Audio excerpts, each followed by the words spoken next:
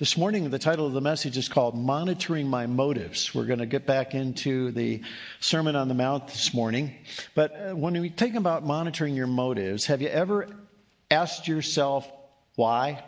Not say why to God, but why do I do that? Why do I say that? Why do I pray? Why do I come to church? Why did I say that? It's a lot about self-awareness. And if I were to give you a definition of self-awareness, it would be this. It is the ability to monitor my inner self's thoughts, emotions, and intentions. In fact, I believe there's a direct result or direct correlation between our self-awareness and our emotional and spiritual maturity. And so my first principle this morning is this. An emotionally and spiritually healthy person must have a strong sense of self-awareness. See, the problem that Jesus is addressing here is a problem about motivation. We're going to get into this passage in just a minute, but we see that Jesus is really ferreting out the Pharisees and the reasons why they were doing these disciplines, and they just absolutely lacked a self-awareness of what their real motives were. And so God was trying to bring them back to reality and get them out of the hypocritical mode. So we're going to go into this chapter, Matthew chapter 6, verse 1, and let's read through it. And you're going to see that Jesus speaks about three different disciplines that he brings up now in his sermon, and each one of them has a common thread of the wrong motivation. So let's read about it. Be careful not to do your acts of righteousness before men to be seen by them. If you do, you will have no reward from your Father in heaven. So when you give to the needy, do not announce it with trumpets as the hypocrites do in the synagogues and on the streets to be honored by men. I tell you the truth, they have received their reward in full. But when you give to the needy, do not let your left hand know what your right hand is doing. And so that your giving may be in secret, then your Father who sees what is done in secret will reward you. That's the first discipline, the discipline of giving. See, he goes into the second discipline of prayer. He says, and when you pray, do not be like the hypocrites, for they love to pray standing in the synagogues and on the street corners to be seen by men. I tell you the truth, they have received their reward in full. But when you pray, go into your room, close the door, and pray to your Father who is unseen. Then your Father who sees what is done in secret will reward you. And when you pray, do not keep on babbling like pagans, for they think they will be heard because of their many words. Do not be like them, for your Father knows what you need before you ask him. This then is how you should pray. Our Father in heaven, hallowed be thy name. Your kingdom come, your will be done on earth as it is in heaven. Give us this day our daily bread, and then forgive us our debts as we also have forgiven our debtors. And lead us not into temptation, but deliver us from evil. For if you forgive men when they sin against you, your heavenly Father will also forgive you. But if you do not forgive men forgive their sins, your Father will not forgive your sins. That's a tough verse, by the way, isn't it? When you fast, now he goes to the third discipline. When you fast, do not look somber as the hypocrites do, for they disfigure their faces to show men they are fasting. I tell you the truth, they have received their reward in full. But when you fast, put oil on your head and wash your face, so that it will not be obvious to men that you are fasting, but only to your Father who is unseen, and your Father who sees what is done in secret will reward you. All three of them, he says, you should do this in secret. There's something private that should be done, because what you've been doing, Pharisees, you've been doing all this publicly to get more acclaim and more egocentric as you go along, to prove to everybody how super religious you are. So here was a situation where these guys were all about performing. They're all about doing stuff to get public recognition, to make everybody feel like they were the spiritual ones, when in reality, they were nothing more than hypocrites. So here's principle number 2 I want to give you this morning. Spiritual discipline should come out of an inward expression of the heart and not an outward display of our spirituality. I don't know about you, but I think a lot of Christians today have expectations put on them that are certain disciplines and certain things that you need to do. And so consequently, a lot of times we end up doing those things and we forget to ask the question, why am I doing this? Well, it's just because we're supposed to. That's what believers do, right? But there needs to be a better and deeper and more heart of motivation that's there. And so Jesus addresses this with these three disciplines. So let's look at the first one. He starts out by talking about giving. And the problem in that day is that when one of the Pharisees or somebody gave, they made a big public display of it. See, when the people were required to give in the temple by a temple tax, and that temple tax was really designed based upon your ability to pay. But then there was an over and above gift that was often given for the poor. And when somebody would do that, they would actually almost literally get a trumpet, go out in public, and announce it. Can you imagine if on Sunday morning, your giving would be put on display before everybody to see? And say, oh, look at this. He only gave $20 this week. Oh, this guy, wow, he gave $1,000 check this week. Can you believe it? This guy must be super spiritual. That's what was going on. That was what was going on in that day. And so Jesus called them into task by saying, don't do this in public. Do it in private. In fact, he goes on to say, in principle number 3, we want to say, he says, don't even let your left hand know what your right hand is doing. What is he saying there? What he's saying there is this. Not only do I do it privately so that I don't get all the public acclaim and get all the religious attaboys, but we also need to do it with an act of humility on the inside so that even you yourself are not just patting yourself on the back, not letting your right hand knowing what your left hand's doing, basically as an expression to say that you need to be careful about your own ego when you give. So, when you stick that check in the offering plate, you don't say, boy, look at me, I'm really being sacrificial here, Lord. I hope you appreciate it. So that's essentially what he's trying to say here. I remember a lady in our church back in Phoenix, and her name was Ann, and she had that attitude. And I remember one day when she got a little ticked about the church and got a little upset, and she decided she was going to leave the church. And so she made sure she announced that to me, and she said, you know what, I'm not really happy here anymore, so I'm going to leave, and I'm going to take my money with me. And when I take my money with you, you're going to really have a problem with your finances here at the church. And I thought, wow, that's really interesting. I wonder how much she gives. I did a little sneak peek, and I found out that she gave way, way, way more or less than probably 80% of the people in the church. But she thought she was being sacrificial and that her gift was going to really mess up the entire church budget. I mean, talk about the left hand knowing what the right hand's doing. She had it all together that way. Well, here's principle number 4, because giving tests the sincerity, integrity of our hearts toward God and others. We're going to talk more about generosity next week when we talk about not storing up treasures on earth. But I think there's a principle here that why do you give? I mean, that's one of the questions here. If there's a self-awareness, why do you give what you give? Why is that? Is it just because, the Bible says that we're supposed to tithe? Okay, well, that's fine. That's good. But why are you, quote, should you be generous? Why? Why are you doing this? Great question to ask. But that's what Jesus was trying to get at these guys and saying, look, why are you doing this? It's obvious. It's all about your ego. It's all about your self-righteousness.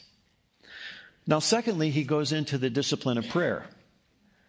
And what was going on then is that these guys would be praying out in public on the street corners, and they'd pray these long, exhaustive prayers to just show everybody how super spiritual they are. Have you ever been in a situation where, as particularly pastors are kind of guilty of this, where they go into long prayers and they know all the Christianese and they do a beautiful job and it sounds so amazing, and it intimidates any of you that want to ever pray publicly because, I can't pray like that. There's no way I can't go there, And what they were doing is they were going on and on and on and on. And it was to a point of ridiculousness. And I'm not saying that long prayers are bad necessarily, but what he's really saying is here, what was your motive? What were you trying to do? Why were you praying all these long prayers? You're being just like the pagans who would pray and pray and pray to their gods and nothing would ever happen. They'd spend all day. You remember when Elijah was on Mount Carmel and the prophets of Baal just prayed all day long, almost 24 hours, trying to get the attention of their gods, and they wouldn't wake up and listen to what they had to say. And he said, this is what you're doing. You're just babbling. You're just going on and on and on. I know I've been in some prayer sessions where I feel like that with some folks. I don't know about you. But I think what Jesus is trying to get at here is there needs to be a greater sense of simplicity in our praying. I'll get to that in a minute. But when we see principle number 5 here, he's saying, listen, God knows what we need before we even ask. I know people that'll pray and they'll go into this long dissertation and trying to explain to God what the situation is. Like he doesn't know. God, just in case you don't understand what's going on here, I need to explain all of this. Now, I want to be careful with that. I don't want to be too sarcastic, but the point I want to make is that he already knows what we need. And so, keep it simple, stupid kind of thing. Use the KISS method, perhaps. Here's what he says in Matthew chapter 7, verse 9 through 11. We'll get to that in another week or so. But he says, which of you, if his son asks for bread, will give you a stone? Or if he asks for a fish, we'll give him a snake. If you then, though you are evil, know how to give good gifts to your children, how much more will your Father in heaven give good gifts to those who ask him? So he's saying, listen, I know what you need, and I'm not going to give you anything that's not good for you. So you don't have to go into long explanations to somehow get God's attention on this. He already knows what's going on. It doesn't mean that you don't pray. It just means that we already have a connection. He understands. He knows what's going on. Prayer is as much for your benefit as it is for him. So the question then, what does this imply? Well, I think what he's saying here is, listen, let's just look at a simple model. And so he goes into the Lord's Prayer. And so let's go to the Lord's Prayer. But if you remember, the Lord's Prayer is not very long. And I think about when Martin Luther King gave his I Have a Dream speech. You remember that? And you remember, if you ever read the Gettysburg Address, it was probably one of the most incredible speeches ever written. Why were they? Because the content was so rich and it was pretty brief. And so I think there's this idea that our prayers could be maybe simpler, but have rich content so that we really have some great intimacy with God. So anyways, Jesus now says, look, here's how you do it. Here's a simple way to pray. And so he starts out with our Father. Now, what's really important here, if he's not your Father, you're not going to get a very good connection, right? I remember when I was a little twerp, I was in a church one Sunday, and they released us from Sunday school, and I was probably 3-4 years old, and I was looking for my dad in this great sea of humanity out in the foyer. And to me, it looked like a whole, a bunch of forests, if you will. All these long legs sticking out. And my dad was pretty tall, and I thought that I got my dad's legs. So I just ran up and I wrapped my arm around this man's leg, and I looked up and I thought, oh my word, it's not my dad, And there's a lot of people who maybe even use the Lord's Prayer, and they start out with our Father, but they don't even know him. They've never met him. And so he starts out, he's saying, look, if you're going to have an effective prayer life, you got to know that he's your daddy. He's your Father. So then he goes on to say, hallowed be thy name. So he said, there's got to be an element in our lives when we pray of praise. We've got to be able to give God his due. We need to adore him. We need to worship him. We need to somehow give him the elevation that he deserves. You're God. I'm just a human being. There has to be that kind of relationship. Then he goes on, he says, thy kingdom come, thy will be done on earth as in heaven. So he's saying, listen, you always need to understand that when you pray, it's about his will being done. It's not about your will. You're not imposing your will on him. You're hopefully getting connected to what he wants, his will, and you'll be a whole lot more effective in your prayer life. So he says, your kingdom come, your will be done. Fourth, he goes on to say, give us this day our daily bread. So he said, part of prayer is to ask God for various needs that you have in your life. And I venture to say that probably 90% of our prayer lives surround that particular issue. We spend a whole lot less time maybe giving praise and seeking God's will in our prayer lives, but it's all about our needs. That's not all bad, but we need to have some balance here. And then he goes on to say, forgive us our debts as we also forgive our debtors. So he said there's got to be some sort of confession and forgiveness and repentance within the framework of our prayer lives. Now, what I really get concerned about is that when we look at this model of prayer and we think that every time I pray, I got to have all these elements in it for it to happen, right? In fact, there was a time back earlier years where in the church they talked about the concept of acts. Remember, some of you remember that? ACTS? So every prayer should have adoration, consecration, thanksgiving, and supplication. And so I remember trying to pray that way all the time, and it almost got to be a point where I thought, oh man, I forgot Thanksgiving. I got to stop and give thanks. Now, that's not all bad, but the point was that it was almost becoming a discipline of trying to make sure all four of those things were there, whereas I think if you understand what I think prayer is about, now I'm going to give you something maybe here a little bit different than what you've been used to in terms of prayer, because a lot of times we define prayer as talking to God, right? Talking to God. or if you really get down to it, it's talking at God. See, if prayer is communication with God, then communication can happen in all different venues, right? I mean, you can non-verbally communicate with your spouse, can't you? Just roll your eyes once, or turn your back, or cross your arms. You're communicating something to your mate or to your spouse, and they're communicating something back to you. So there can be nonverbal communication, there can be verbal communication, but also a part of communication is what? You talk and you listen. I was thinking about this the other day. When I was out in a police vehicle, I got on the radio, and when you go into service, you call the dispatcher, and you put your finger on the microphone button. You just say, "This is Chaplain 2, I'll be 10-8. Now, if I keep my finger on the button of that little microphone, I'm not going to get a 10-4 from the dispatcher. Unless I let go of that button, then she says, 10-4, good day. Then they know that I'm in service, right? But see, the problem with a lot of us, we spend a lot of time talking at God and we don't listen. And so we don't get that 10-4 from God. So it's really important to understand that prayer is communication. And by the way, when we talk about prayer, we talk about a prayer life. And when we talk about a prayer life, we need to realize that there's a part of that. I'm going to get off on a tangent here, but bear with me for a minute. When we talk about a prayer life, I feel like prayer is all about breathing out and breathing in. You see, there are times during the day where I'll shout praise to the Lord. I'll say, "God, thank you so much. You are an awesome God. I just feel so blessed." And that's my prayer. I didn't get to the confession or, thy will be done or anything like that, but I just breathed one up, okay? And then later on during the day, I get convicted about something. They say, "God, forgive me for that." Well, then I forgive my trespasses, right?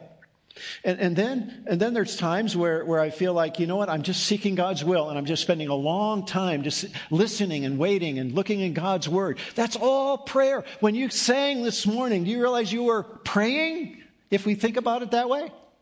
That's why it's so scary when we come to worship on Sunday morning and we just sit there with silence, when in reality, this is our opportunity to say, "Hallowed be thy name." And we can sing it instead of, right? So when we think about prayer, it's a lifestyle. It's an integrating or practicing the presence of God in our lives at every point. And we're going to see a great illustration of that next week, so I'm not going to steal my thunder from next week.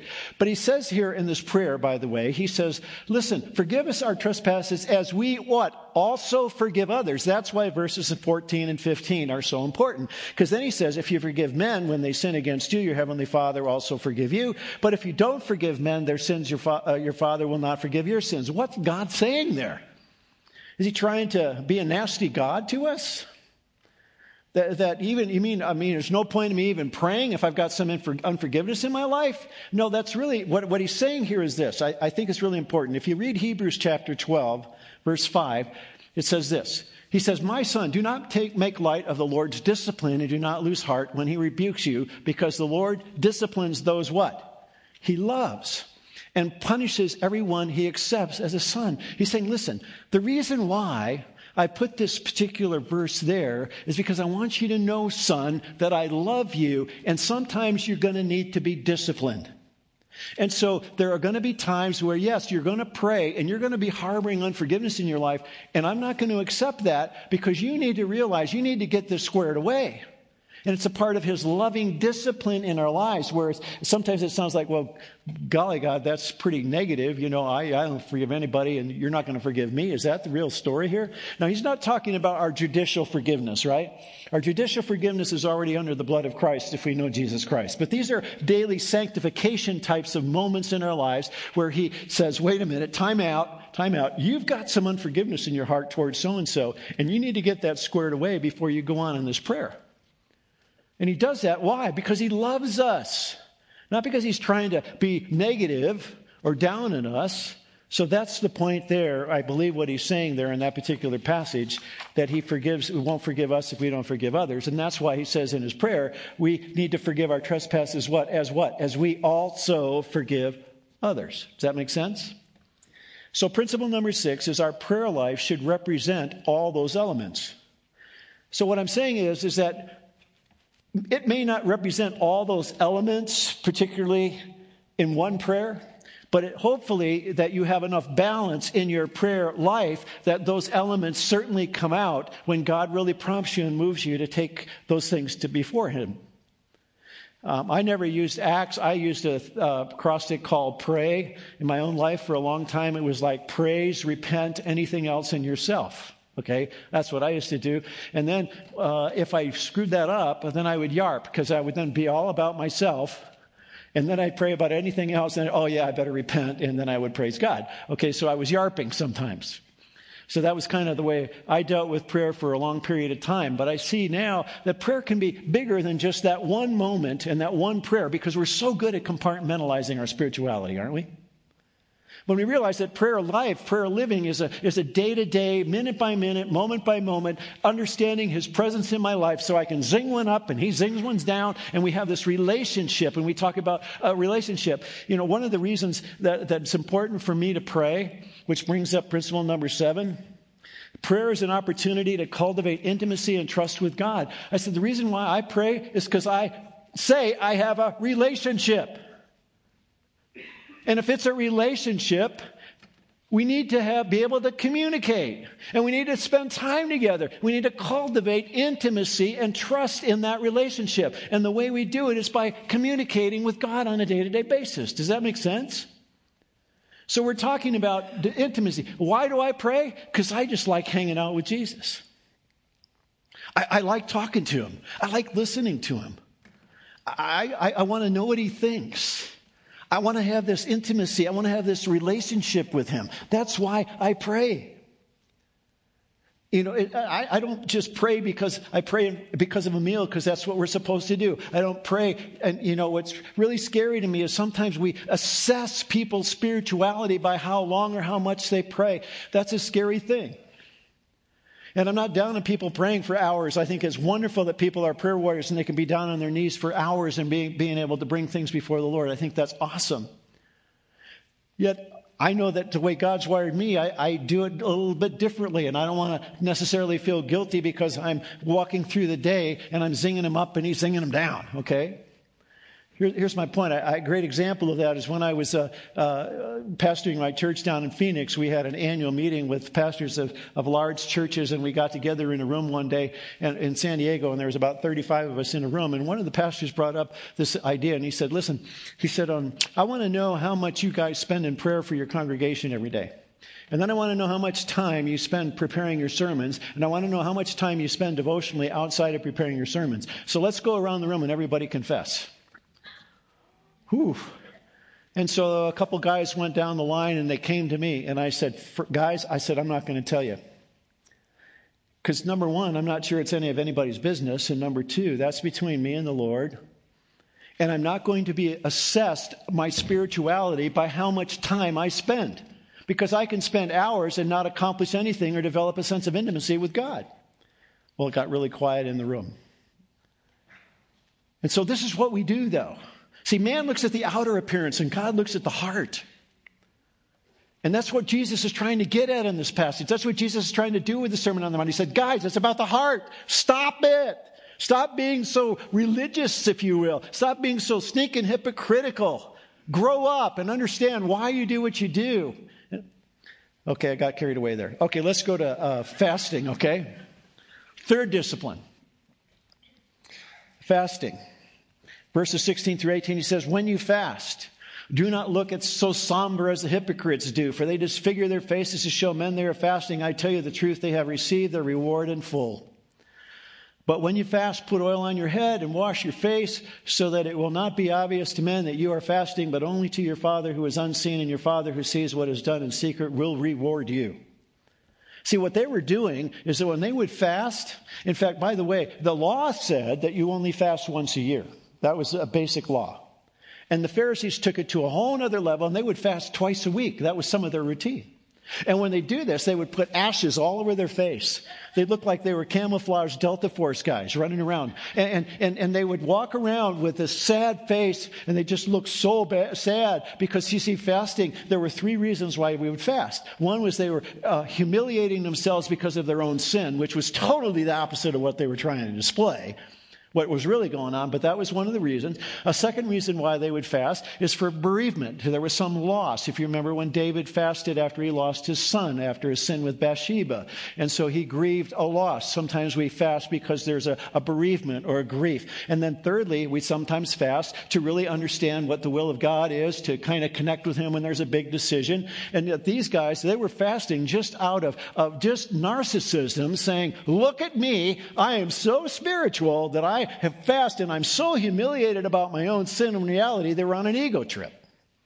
And so Jesus calls them out on it. He calls them out on it. And what I love about this is that he gets to the end of this, and he says this in every discipline. He says, listen, he will reward you. What is done in secret will reward you. The Father knows. Where am I going with that? This is principle number 8. Whatever spiritual discipline we do, what God thinks is the only person who really matters, right? He knows what's going on in secret. He knows our hearts. We don't have to put it on display. We don't have to flaunt it. It's about an intimate relationship between me and the Father. He knows what I need before I even ask in our prayer life. He knows what we give and what we don't give and what our attitude of our heart is. And he knows when we fast if our attitudes are right. See, he knows, and that's the only person that's important, right? That's the bottom line.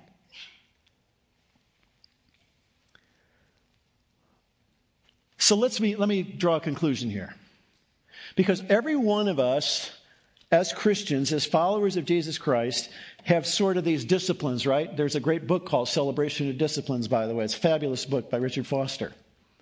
And in that book, there's all these disciplines that are expectations of guys or people who love Jesus who really manifest. And so there's the things like studying the Word of God, prayer and meditation, fasting, we've already talked about, fellowship, witnessing, giving. These are all disciplines that are expectations that God has placed on us in terms of understanding our journey as a believer. Okay?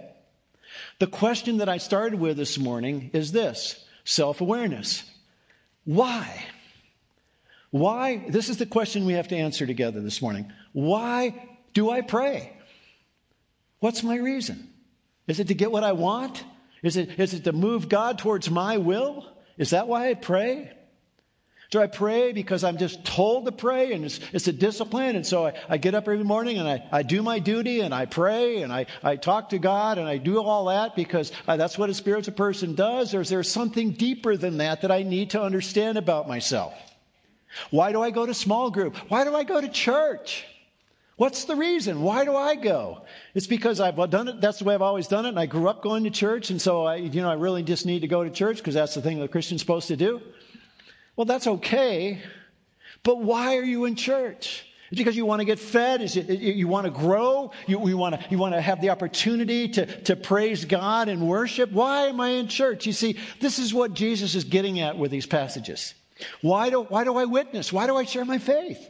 Why don't I share my faith? Why do I give? Why don't I give? We're going to talk a lot about that next week, so hang on to your hats. We'll stop right there. But the question is, why? Why? Why do we do these things? And that's what I think Jesus was getting at. He said, listen, you need to know your heart. And we all have blind spots. And that's why Jesus brings these out to these guys and say, guys, you don't get it. You're blind guides. You're hypocrites. Stop it. So we need to understand why we do what we do. And we need to just go to the Lord and say, God, why do I do this? And answer those questions. And you're going to get a chance to maybe do some of that in your small groups this week. Why? Self-awareness. It's really a key component to understanding our spiritual maturity and intimacy with God. Amen? So that's what Jesus has to say to us this morning. I hope that we can all learn from these three different disciplines what Jesus was really trying to say. Let's pray. Father, I thank you for this sermon that you gave over almost 2,000 years ago or more. And you just nailed it, Lord. You just bring things back home to reality to us, and that is that it's all about our heart. God, I would say that sometimes we just need to have you forgive us for our prayers. I pray that we would have a greater understanding of what prayer is supposed to be. I think about our giving, and I pray that it would cause us to examine why we give or why we don't give, or why we give so little or why we give so much. For those of us that fast, it would be a question of why do we fast? What's our purpose? Lord, thank you for pointing these things out. They're not easy, but God, I know that it's because you love us. So thank you for loving us this morning, just like we've sung. In Jesus' name we pray. Amen. Thank you for listening to the audio from Cornerstone Church in Prescott, Arizona. For more information, visit us online at www.prescottcornerstone.com.